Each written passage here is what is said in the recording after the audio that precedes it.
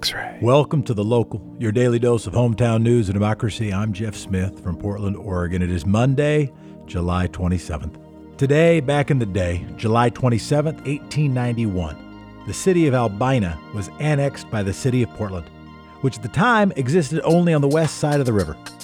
By the late 1880s, Albina, which was located across the Lamb River from Portland, was the fastest growing city in Oregon.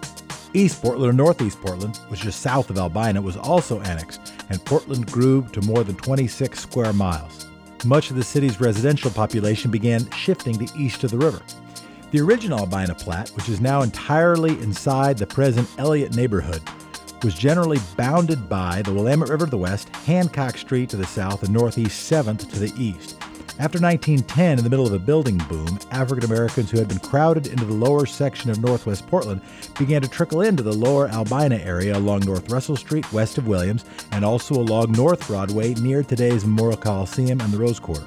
In the 1960s, the Interstate 5 freeway construction cut a big swath through the Elliott, Boise, and Humboldt neighborhoods, displacing lots of residents and local businesses. In 1969, the Model Cities program was implemented in an effort to revitalize the area. It had limited success, and then by the 1970s, the Elliott neighborhood took another blow when the Emmanuel Hospital urban renewal expansions created worse economic blight in the area. So there's a little bit of your history of North and Northeast Portland. And today, back in the day, July 27, 1974, the House Judiciary Committee voted 27-11, recommending the impeachment of Richard Nixon. People have got to know whether or not their president's a crook. Well, I'm not a crook. I've earned everything I've got. Today's a good day to subscribe, rate, and review this podcast. Share it with friends. Thank you to those listeners and those who rate and review. 5 stars, 5 stars. We'll start with your quick six. Mike Selig from partner station KXRW has an interview with history professor from Olympia during the Saturday night protest in downtown Portland. And then an interview with local protester Athena. And I said, I want to be naked. I want to confront them. Morgan Jones and Can Jones of the Unrefined Sophisticates podcast conduct that interview. X-Ray. First up, it is today's Quick Six local rundown. Night 58, Portland authorities declared Sunday evening's protest a riot after the federal courthouse fence was breached. At the start of the evening, thousands of Black Lives Matter protesters gathered peacefully in downtown Portland near the courthouse. A second group of protesters gathered at Alberta Park in Northeast Portland began marching towards downtown around 9 p.m. At the height of the night's protest, it was estimated that 5,000 protesters were gathered at the courthouse. And then by nightfall, things started getting heated. At 10:20, people began tampering with the fence. At 10:30, the wall of moms lined up at the front of the fence with the wall of vets behind them. One of the protesters attempted to cut through the fence using an angle grinder, while other protesters began throwing fireworks over the fence. Videos also depict protesters with makeshift shields bashing into the fence while the Imperial March Darth Vader theme played over loudspeakers. Around 11:22 p.m., protesters began throwing larger fireworks, igniting a fire. Police responded with a stream of pepper spray. Protesters breached a fence just after 1 a.m., continued to send fireworks against the building, and police tweeted at 1:19 a.m., "The violent conduct of people downtown is creating grave risk of public harm. Portland police have declared a riot on Southwest 3rd Avenue." By 1:40 a.m., Portland police and federal officers entered the streets to clear the area and made multiple arrests. Riot Ribs is going to transfer their leadership and ownership to Don't Shoot Portland. According to local journalist Tuck Woodstock, who also happens to host the Gender Reveal podcast at X-Ray, Riot Ribs is shifting leadership over to Don't Shoot Portland and expanding their work to include 2 food trucks. Riot Ribs has been serving free food 24/7 to thousands of protesters and visitors since July 4th. Friday night, when I went down there, I went to the Riot Ribs, tried to make a donation, and they said, well, we don't need any more money. We have too much money. They told the newspaper that $300,000 is more money than they need, and so they're trying to use that money to support other organizations. To continue their mission of mutual aid, they saw a need for their work in other cities. So they're hitting the road to other cities. They're seeing federal agents descending into protests. Locally, the work will continue through the leadership of Don't Shoot Portland. The Portland group intends to coordinate with local protest groups, including the Wall of Moms, Dads, Parents, and Vets, to recruit new volunteers to the Lonsdale Square location. Their mission, Eat Till You're Full, continues.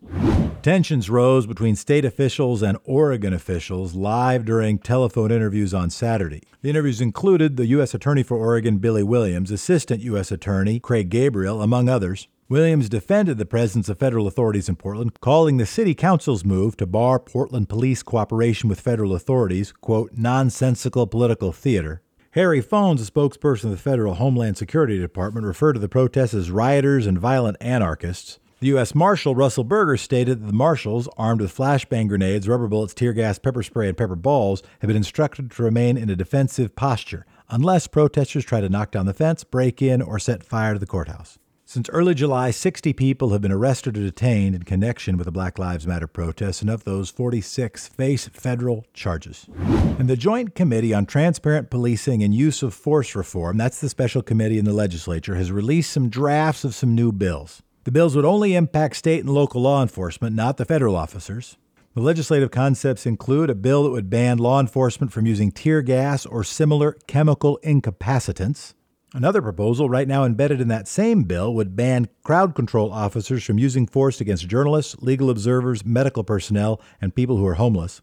Legislative Concept 743 would require police to wear a white or light blue shirt and navy blue pants. The all-black or navy blue clothing would be prohibited except for specialized duties like SWAT teams. And that LC 743 would also require uniforms to display, and I'm quoting, the police officer's last name, badge number, or other identifying number, and either the word police or law enforcement. Legislative Concept 745 would remove the exemption around chokeholds and ban the use of chokeholds. Another proposal would create authority for the Bureau of Labor and Industries to investigate instances of misconduct. Senator James Manning of Eugene, a co-chair of that committee, said he hadn't supported compromises to the new chokehold law legislators passed in June. This time, and here's a quote, "I'm firm. No changes, outright ban." He also said this, "I don't believe police officers need to look like soldiers." Attorney Alan Kessler called the proposals a breath of non-spicy air.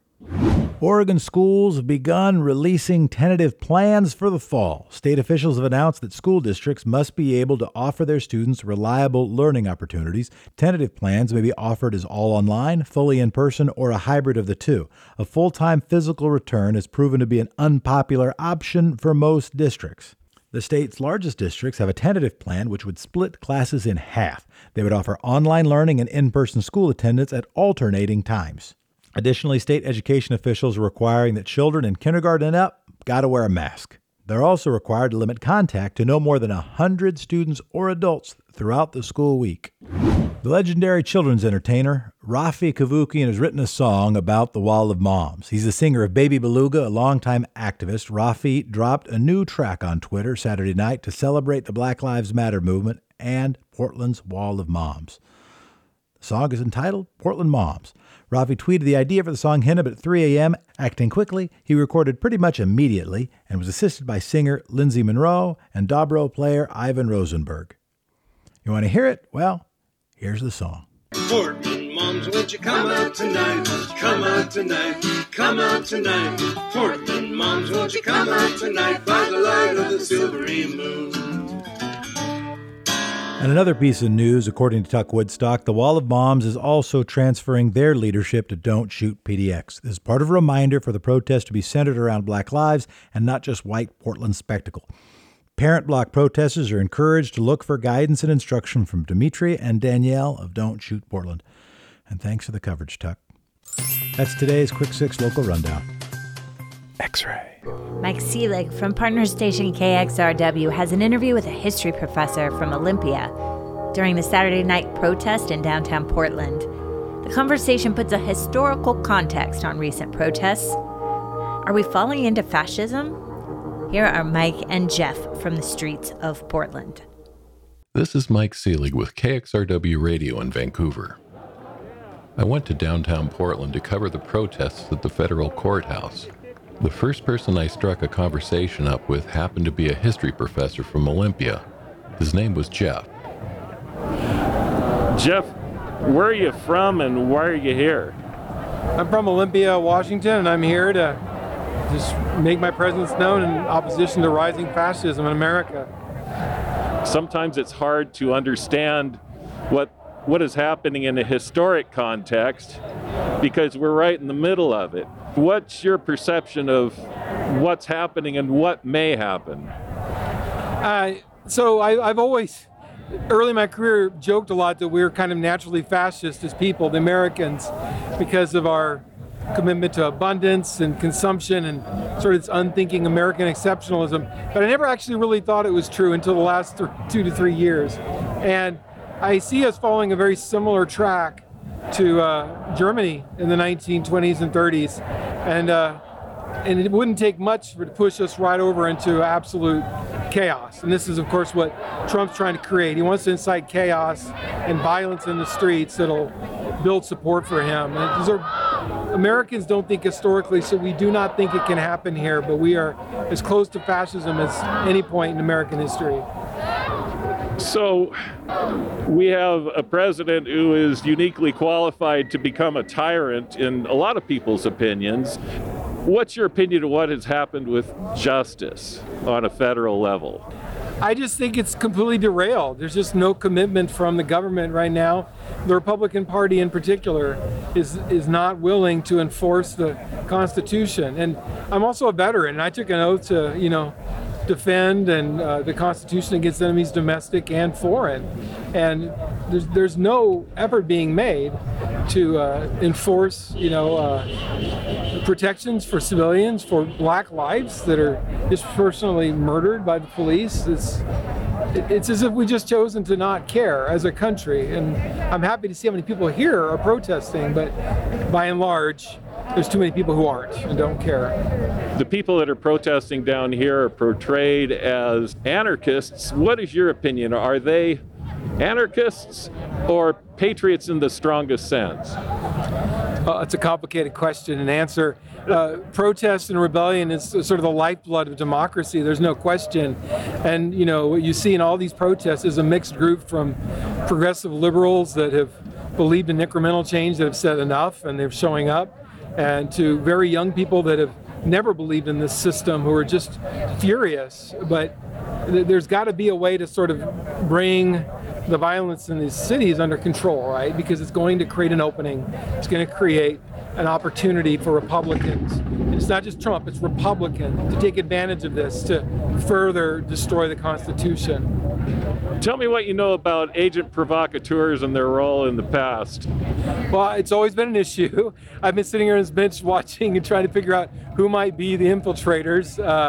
I was one of the people that occupied the federal building courthouse square in Seattle, and we had a group kind of infiltrate there and started throwing things at police, and that almost turned into police shutting us down. But this has always been part of protests in American history, is this infiltration by the police forces into labor unions, for example, like Pinkerton's in the late 19th century, and the mining wars. And there's simply no doubt that this would be happening here as well. It's just, you'd be a fool to think otherwise.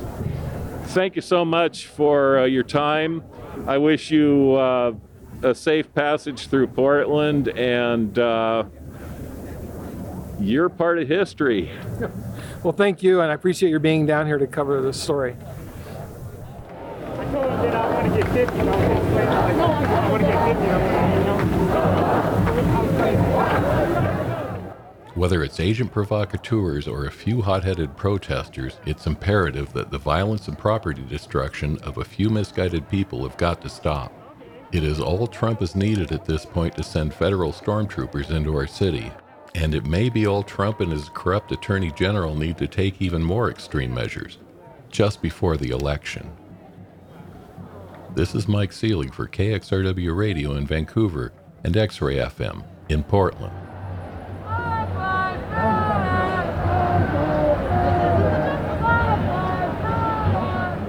Morgan Jones and Can Jones of the Unrefined Sophisticates podcast join us now with an interview from local protester Athena. By now, you have probably happened upon the photo of a nude protester named Athena in the local and national coverage of local protests. Thanks to partner station The Numbers, here is her first media interview. She shares confronting the line of police and what her family thinks of her protests. Here are Morgan, Can, and Athena. How did that feel? How did that feel in the moment, in that confrontation? I mean, there are people that aren't confrontational, right? And so the idea of someone confronting cops or federal cops is like mind-blowing on its own. And then you add to it that you came with your entire self, just fully there to confront. Like, what did that feel like? I mean, really calm and terrifying at the same time. Wow. It's like being in like the eye of a storm, you know, like when I enter certain moments in my life, like when I was young, I experienced a moment like that for the first time, and my mom told me it was God. And I explored that with her, you know, like I gave up religion at the age of 12, and was a very emotional person. Very like went from like being like, why God, why, to like God doesn't exist, and and you know, and now I've reached this point where like, you know, God is all of us, like you know, every last one of us, and Jesus was black, and God was probably a black woman. You know? Write it all down. And like Christianity is like plagiarism, and it's you know, but you know, you heard it here. But no, and so yeah, it was terrifying and very calm at the same time. After I moved to Portland, I've decided I think the cops here are, from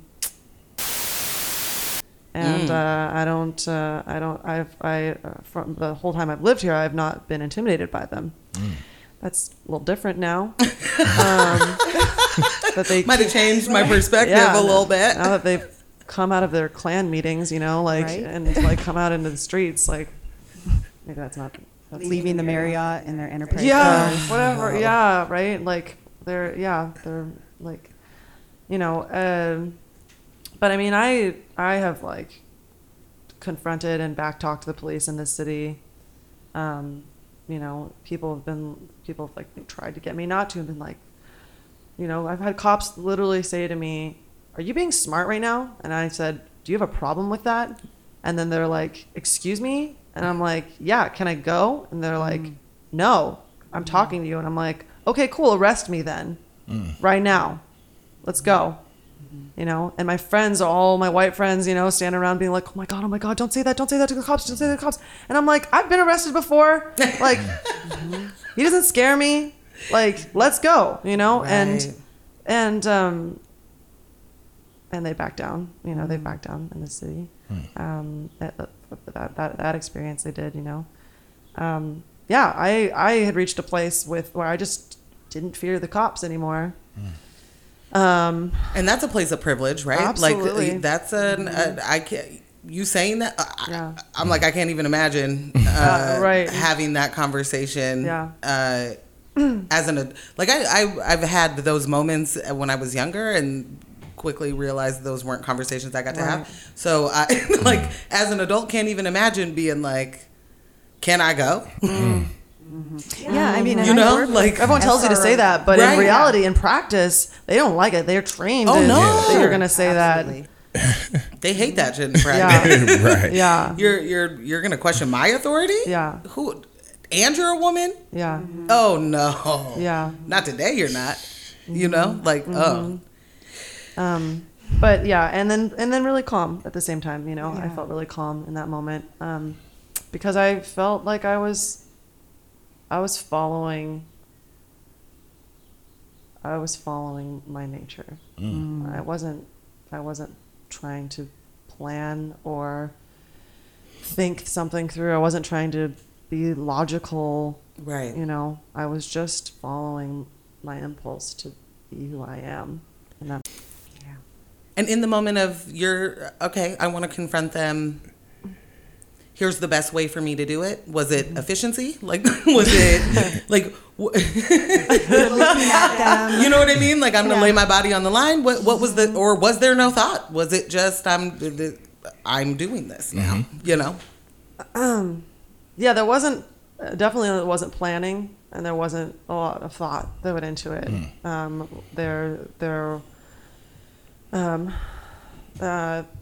There was what felt like to me a very deep feminine place in myself that felt provoked.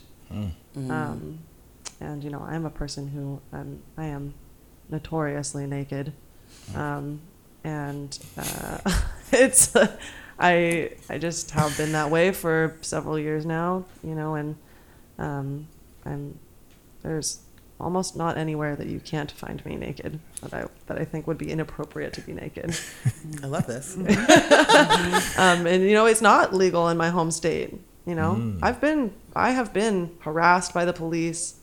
I have been threatened by the police. You know, intimidated by the cops. Yeah. Just for being topless, and not even exposing myself to anyone. You know. Wow. Like, gotta police those women's bodies. Yeah, right. Powerful energy. Right. Yeah, and you know, in places where they're like, for the legal definition of a woman's breast being covered is from the top of her areola to the bottom of her breast cup. You know. Oh, cool.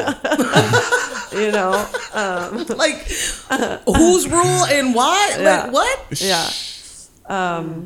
But yeah, so I'm naked all the time, basically, short of that. And I'm a sex worker, and my nakedness is political, and it is my expression. That being said, in that moment, I was really provoked. This really feminine place in myself felt provoked and fired up because they were all the federal officers and cops.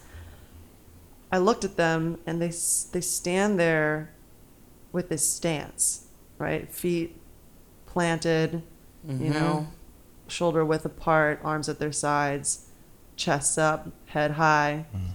And it's a warrior stance, and with all the gear too. Exactly. I think that it's a co-opted stance, and I think that it's, you know, it's not earned. Like, they make themselves impenetrable. They have impunity. They are anonymous. They hide their identities, and they get to stand there and act like they're warriors because they're not. You know, like warriors in in historical context, there's been warriors who had almost no clothing on, no shoes, right? You know, loincloths. Like, you know, the indigenous peoples where my mom grew up, like, that's the stance that they stand in. Yeah. You know, and there's cultural context, and they earned it. They earn it through the respect of their families and their community. Yeah. You know, absolutely. And it can be taken away because you're not impenetrable. You know, so you're accountable for your actions. And I saw them standing there like that, and this fury arose in me, and I looked at my partner and the other friend that was with us, who was one of the two people I hadn't gotten separated from in the dispersal. And I said, I want to be naked. And I said, I want to confront them. And my partner said, I'll hold your clothes. Hey. There's a partner. Yeah, shout out to your partner. And so I, you know, ducked in a doorway and took everything off, except for my mask and my hat, because it's cold. Thank you for wearing your mask. And I walked out there, you know. Yeah. Sounds like maybe mom is somewhat okay with it, but coming from an immigrant family, like, is there a major cost to the statement that you made? Is there, you know, with like, my family, with your family, well, you know, I'm in my 30s and I've yet to bear them children, so I think they've already written me off as a spinstress and an old maid. Get those cats. Right? Yeah, my reputation probably isn't great with my family. Gotcha. That's not that there isn't love there. Sure. They just, you know, I'm not of the branch of the cousins that went to university and, right. You know, got into a career. As my grandma would say, we had different expectations for you. Yes. That's the way she would say it to me. Yeah. Yeah. Well, there were different expectations. Right? Or why would you want to make that harder for yourself? That's wild. Look at all the things I did so that you wouldn't have to make it hard for yourself. Wow. But I mean, in the context of it being, you know, an immigrant family, man. I mean, you know, my family, you know, just a generation or two back, like, you know, escaped their country of origin. And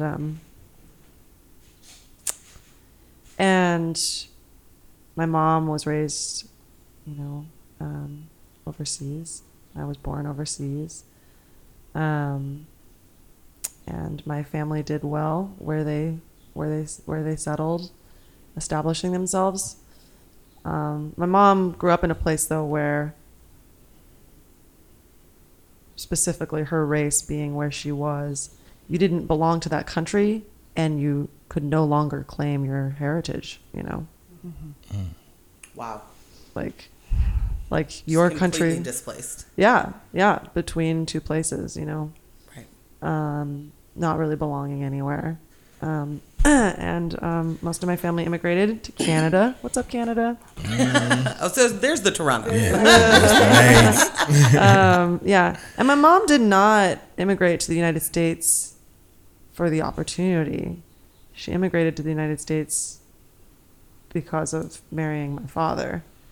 Uh-huh. And so, you know, it's like, yeah, I have family that came here for opportunity, and you know, they like, it's always been a priority in Canada. My Canadian family, it's always been a priority for them to, you know, get their kids into education. Doesn't always work. We're rebels, you know. Yeah. Like we're a hard-headed family. We got some crazy energy in our blood, you know.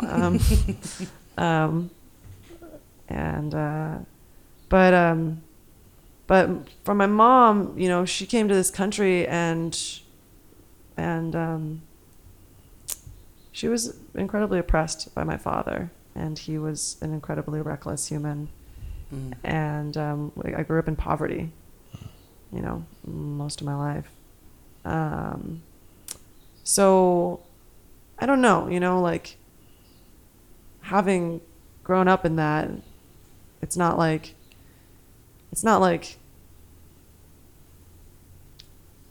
I had built up a reputation to lose. You know, like I didn't have some reputation. And my mom, you know, that was the other thing that she said was, well, how are you ever going to get a job again? You know? And I'm like, well, how was I ever going to get a job anyways, Mom? Right. Like, you know, by the way, I have a job. It's, you know, a job of my own creation, and I do great, just fine, you know, like creative. But, you know, and also I was like, Mom, you know, I'm still an anonymous person. I'm not going to come out and put my own identity on this thing because I think that further detracts from the movement. Right. Yes. All right. Thanks to Mike, Jeff, Morgan, Ken, and Athena for joining The Local, and thank you for listening to The Local, your hometown in about 30 minutes. Thanks for subscribing and giving your 5-star review, and thank you, Democracy. Talk to you tomorrow. X-Ray.